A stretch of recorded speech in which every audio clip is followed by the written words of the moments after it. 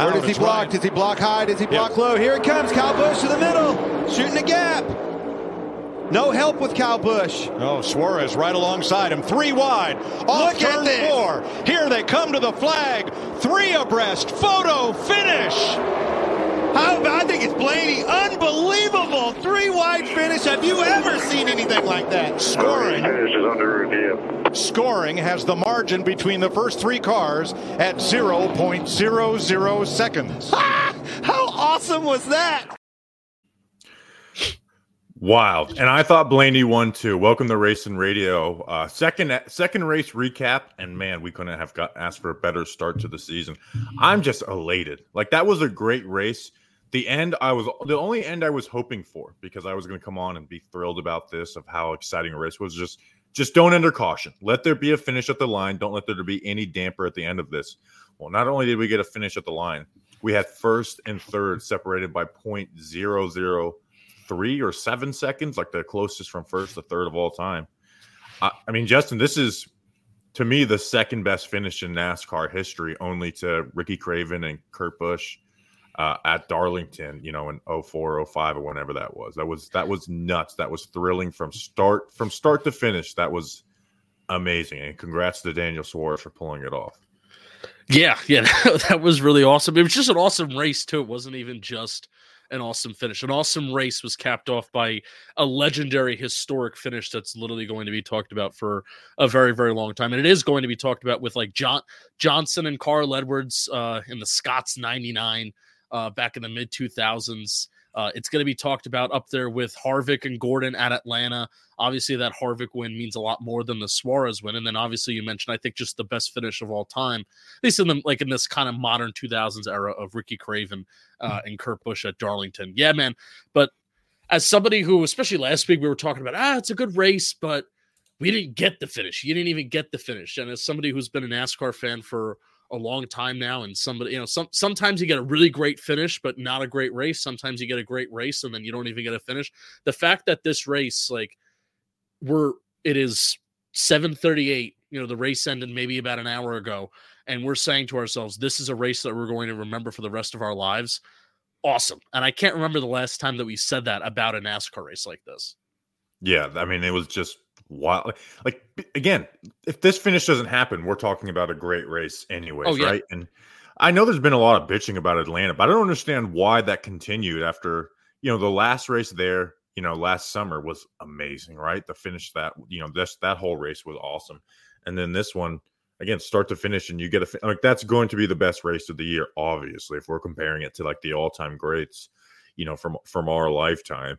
If you're bringing up a finish with Kevin Harvick at Atlanta and Ricky Craven at Darlington, you are witnessing a historic event. I thought Ryan Blaney won that, right? I was like, I think it's Blaney, but I didn't know, right? And that was the first finish where I just didn't know, right? Even if it's like the closest margin, you're still like, I'm pretty sure he got him by a hair. You had no clue, and not only did I not know, but I had the wrong win with Suarez. This is a huge win for Suarez, which we'll talk about. But I mean, just even 20, 30 laps before, like Austin Cindric goes 4 wide in the straightaway, and like, that's insane, right? Or it was 50 to go in the tri-oval. Yeah, like, that's insane, right? And then Kyle Busch takes it 4 wide through the entire corner. It's like, I can't believe they got through a whole corner. Mm-hmm. Well, Martin Truex the next corner takes it 4 wide. It's like, how the hell are they not wrecking? And then Chase Briscoe was. I take notes during the races for this show now, and my most previous note was like, Chase Briscoe is racing like a madman, and he ended up, wrecking himself. Yeah, 5 laps later, he wrecks. Yeah, ends up wrecking himself and Blaney. But, man, that was awesome for Suarez, right? He had the advantage because Blaney didn't block, and allowed Kyle Busch to, get underneath him, and then Suarez was able to use that side draft, and he just had all that momentum. Because it looked like coming to turn 1-2 that Blaney was going to be able to block both lanes, and and take not an easy win, but take a win at it. And Suarez was just made the perfect move to pull to the outside, side draft, keep it tight, and pull that off. I want to go back to the 4 wide stuff. That was 50 to go. 50 to go. It wasn't 20 to go. It wasn't 10 to go. It wasn't 5 to go. It was 50 to go. And I kind of wanted to, this was a note that I had last week about Daytona, but I feel like it's on steroids this week at Atlanta. Yeah, they wrecked a couple times, and I know lap 2, they had the big wreck that took out a lot of the field, but still credit to these cars, to the new car that they've made, that these cars that, you could tape them up and then boom, they're ready to go right back out on that track that they could still race. And that was a criticism of the old car, is that any kind of damage that they took, you're done. The car was done.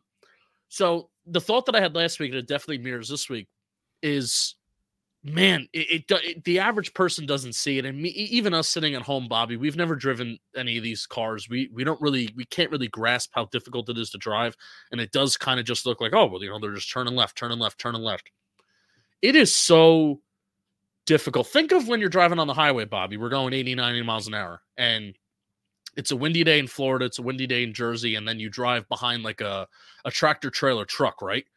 The car, your car will, like, whoa, like, you got to hold on to it a little bit. And I know it's such a minor example, but the momentum of, especially for how draggy these cars are and how these cars are so influenced by air. They're so influenced by the draft. These guys are going 3 wide, 4. If you go 4 wide at Talladega, we're all going, holy shit, hold on. They're going 4 wide in a mile and a half for an entire lap and holding on to it. They're holding on to it, Bobby. So these cars are really tough to drive. They're not wrecking every lap. The racing was awesome. Awesome stuff by these drivers. Like I want to be. It's not just obviously it's a sport where we're rooting for drivers to win and lose, right? But it's also a sport where now, as I've gotten older, I want to be entertained. I was so entertained by the product, really over the last 2 weeks, but especially this was a historic race. You're muted. Fox was putting this graphic up of, cars not involved in the wreck. Mm-hmm. And you look at that like, wow, only 7. Well, guess what? Chase Briscoe and Josh Berry in there. They never updated the graphic. I mean, 5 guys weren't involved in a wreck. Todd Gilliland had a tire go down. So 4 people who didn't have issues. 2 of them, made it to the line. But Daniel Suarez was the one that was. Kyle Busch wound up getting a penalty too. So, the whole, you can't drive back, go back. These cars can't move and these guys can't drive them. Kyle Busch went to the back and then back to the front like twice this race. So he wasn't involved in a wreck, but he had to go back a couple times. Let's talk about it from Daniel Suarez's point of view. Yeah. Because, we did our preview and we talked about how the heat is on Daniel Suarez, right? They have Zane Smith driving full-time in Cup as an alliance with Spire, right? He was signed to Trackhouse, not Spire, and Spire is working with them. Shane Van Gisbergen, right? Wins Chicago, a star in the supercars. He finished 3rd, right? So you're thinking if this finish doesn't happen for Suarez, right? You're talking about, if you're interested in Trackhouse rumors, man, SVG finished 3rd in his 3rd time on an oval track. And we're talking about, and Suarez's job may still be in jeopardy. He does have to finish this season, be competitive throughout this all season. But he's in the playoffs. I mean, that's to be locked in the playoffs. Yeah. And it's not just a one-off at Atlanta. He finished 2nd in the last race here. He had another top 5. I think he's had 2 other top 5 or top 10s here. This is going to be the first race of the playoffs, right? Where he has now is going to be expected to race up toward the front and keep it clean.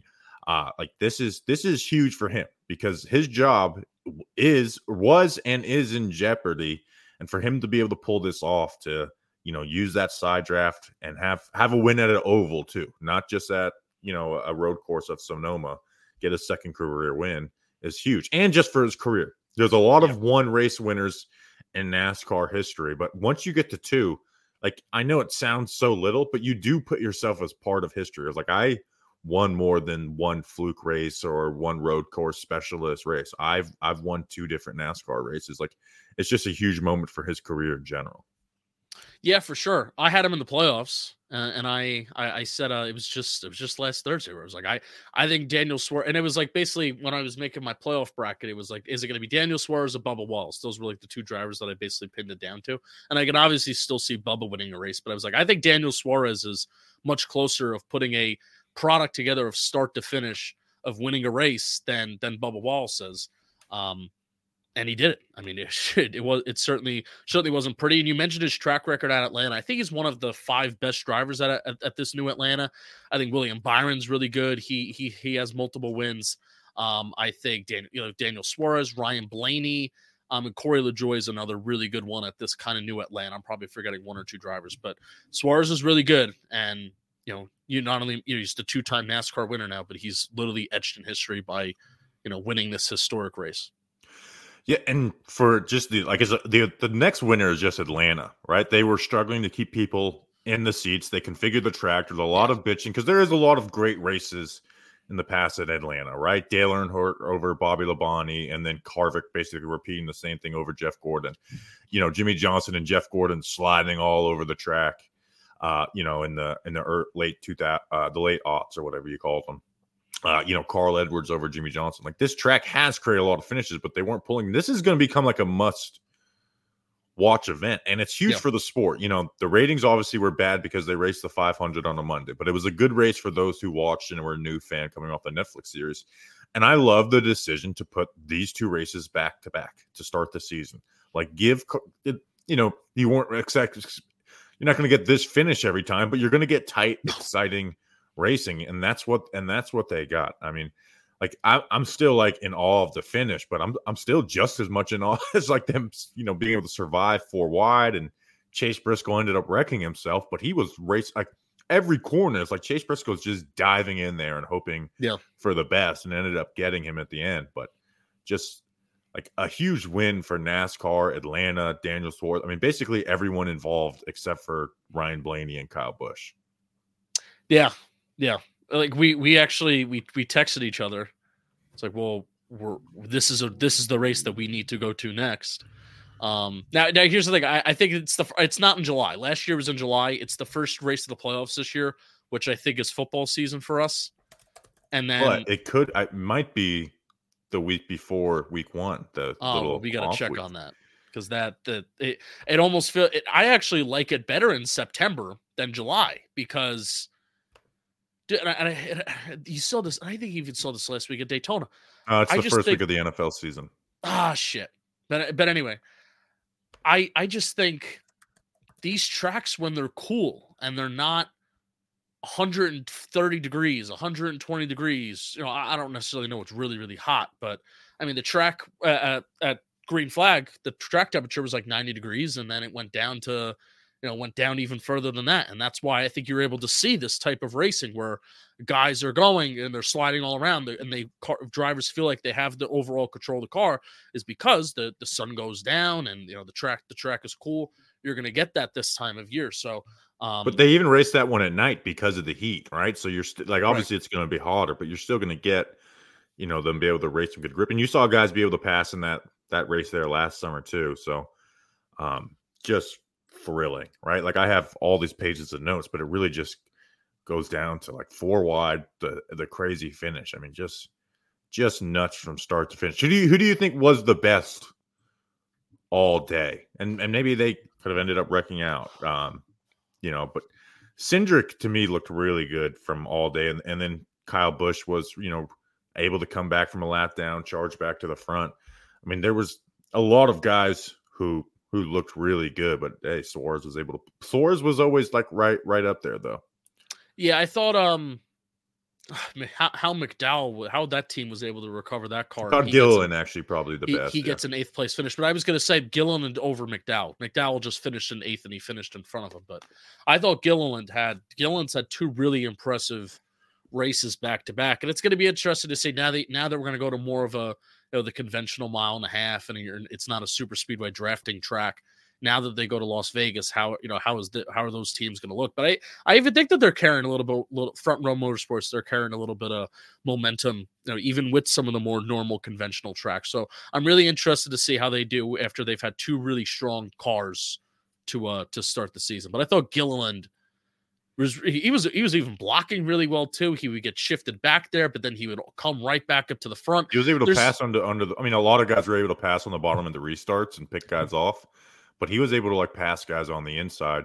And like you said, like Michael McDowell's had really not bad luck. He did lock up his brakes, but like he would have been a contender at Daytona. Yeah. Obviously, but then he had the engine problem, and then him winning that pole, and Gillian qualified 4th too. Like, obviously it could go south for the rest of the season. But with their new alliance with Ford, making them a tier 1 team, like I don't think that team's so far away from being, not going to say a contender for titles, but like, you know what? We've seen other teams come up pretty quick, and maybe they're having their long drawn out, and they'll be up at the RKF or not Penske, but maybe get up towards there, even though that's jumping the gun a little bit. Got to see it more at the non-drafting tracks. Todd Gilliland had the best quote about the race. It's like going to a haunted house. It's fun, but I'm scared for my life at the same time.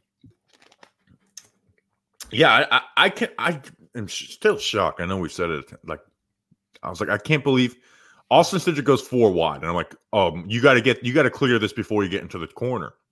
And it's like, oh, he cleared it, and Kyle Busch followed the way, and they were able all to make it stick. They're good drivers, and I find it to be crazy, Bobby. I don't think because they took the power out of the car, right? That's what they did with this new car. They took the power out of the car. And I think that's why you're seeing the type of racing they're seeing in Atlanta. Number 1 with the repave. And then also number 2 with the new car, you're seeing the type of super speedway racing on a 1.5-mile track, which isn't, it's like your brain doesn't compute that if you're a lifelong NASCAR fan. So I really don't think that they have control of the cars because of how reliant they are on the air and the draft, and the phrase is draggy that I keep hearing. Sketch. That was on Sirius XM NASCAR radio all week. That's the phrase that I heard, that the drivers kept describing the cars as sketch. And they don't practice anymore. Remember when we were growing up, we would go to the track, you could sit all day in the stands if you wanted on a Thursday or a Friday, where they practice, hour and a half, hour sessions of practice for the Cup Series, the Busch Series, the Truck Series. You could sit all day in the stands, and then Friday they qualify. Saturday, they whatever. Happy hour. Remember happy hour on Saturday for the Cup Series? You could sit in the stands. They don't practice anymore. So the fact that these Especially drivers, not for these tracks, no, and so the fact that I'm going on, but the fact that these drivers have this much control of the cars and they're able to drive them this well and not wreck each other like you see some of the lower series do. It's awesome. It's unbelievable. I don't know how they do it. Yeah, it was. Well, I mean, but even like they're running 180 miles per hour. They're lifting a little bit, but like not having to lift around 1.5 miles. It's like, and I'm not advocating for this, but there's probably like 1.5 mile track, maybe even like Texas, someone who's like is going to see this and going to want to advocate. Like, I want that. Like, how come they get that and we don't, right? And I don't want the Texas whole series turning into that at all. But like, you have to look at what Atlanta did, and it was bitched about and moaned of like, oh, they're ruining my track, while people aren't getting in the stands. And I don't, there's still good tracks with no people in the stands. We lost Fontana. That's, always a great race that they've lost with nobody in the stands, but they're getting a great race, and to be able to mix this in with just not Daytona and Talladega is a huge win for NASCAR, and I think they should keep it like that. And it was one of those races where people were wrecking, and it wasn't a bitch fest about how they're wrecking. Like, it was good racing. No. Outside of the first wreck, they were able to keep most of the other cars pretty clean, and even within that first wreck, you had all those people involved. Those guys were all competing at the end and involved for it too. So I mean, any other guy, like, what a week from hell for Stewart Haas. Briscoe wrecked out with a strong car, and then Noah Gragson and Ryan Preece had the let me pull it up. They had they had their, what were they called? Their roof rail deflectors confiscated for not passing tech on those. Now, it won't be as harsh a penalty as they got last year because it's not the single source part where it's, this is the part you have to use. You can't modify it. You can't use it. It's team created parts.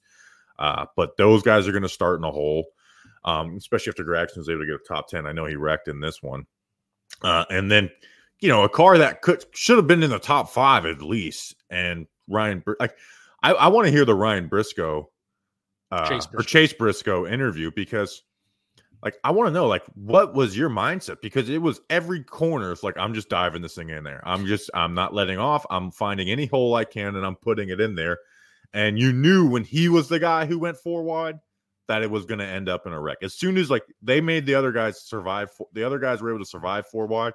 As soon as you saw Briscoe go 4 wide, you knew that this was it. And it took out Hamlin with him. It was Jover. You mentioned the Stewart-Haas guys. One the team that I want to talk about, or I guess the manufacturer that I want to talk about.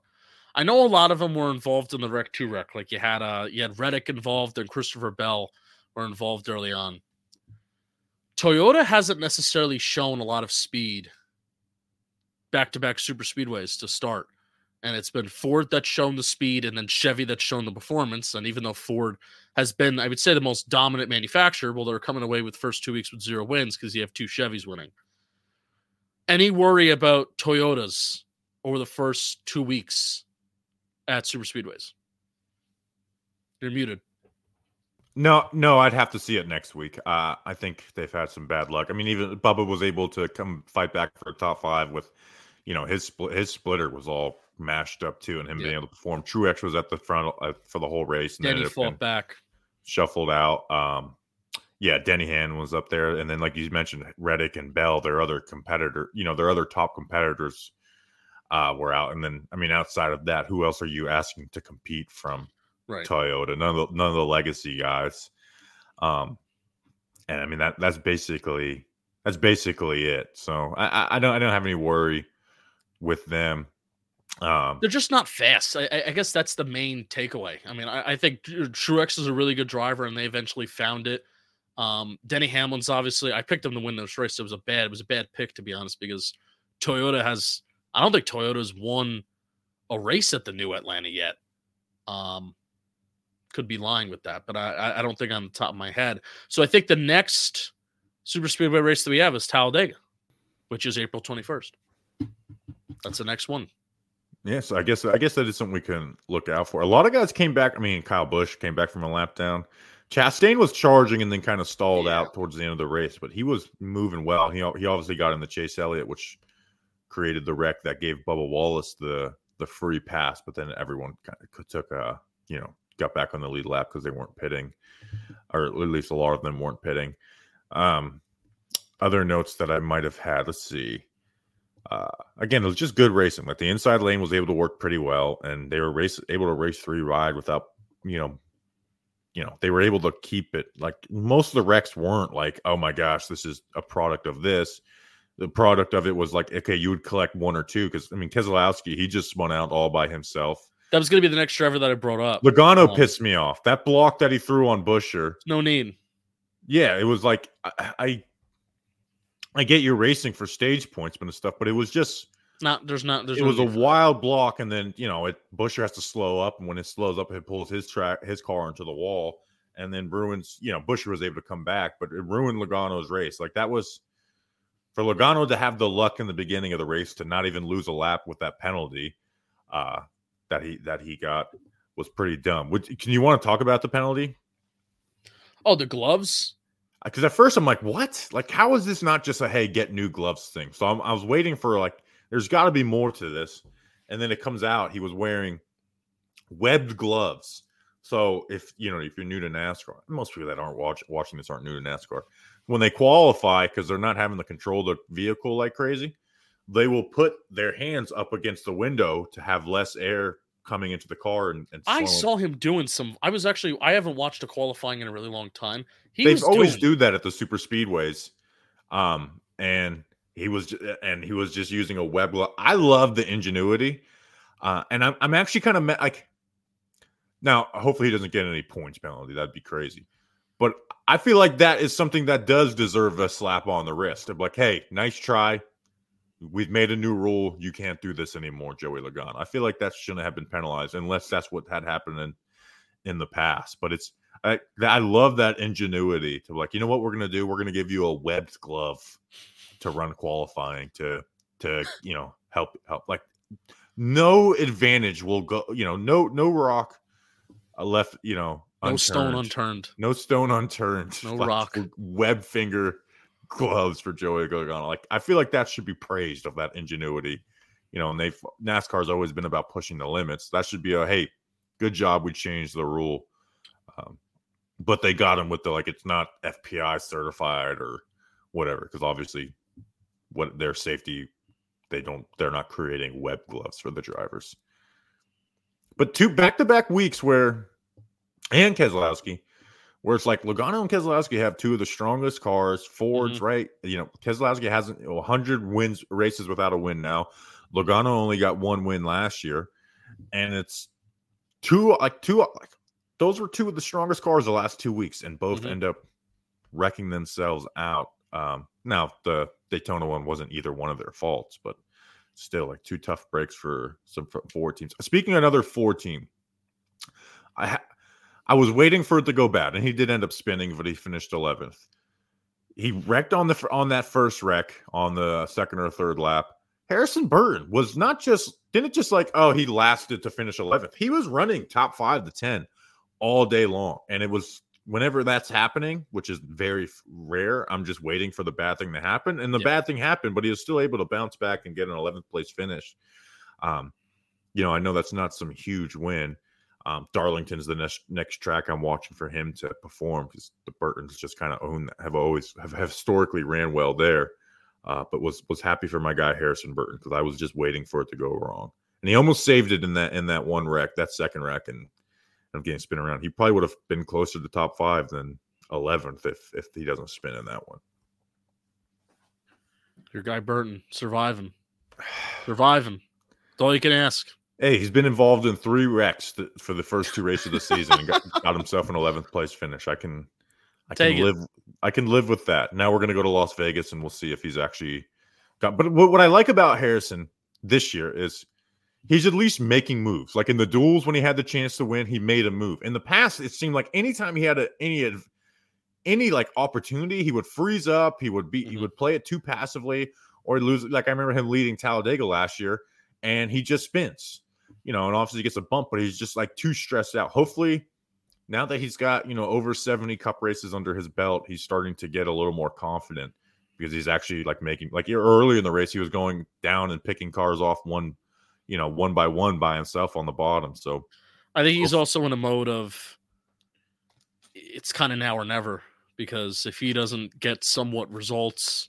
Yeah. What ride is he going to go into after Wood Brothers? Rick Ware? Yeah. I know his name, and the sponsorship behind him is going to give him opportunities, but I feel like the Wood Brothers is usually a stepping stone. Usually, like a lot of drivers go. Yeah, and he's shown nothing that okay, you've done well here. No, and there's other drivers that are in the Xfinity series that I'm sure would love the opportunity to even if it's a weird jump for them.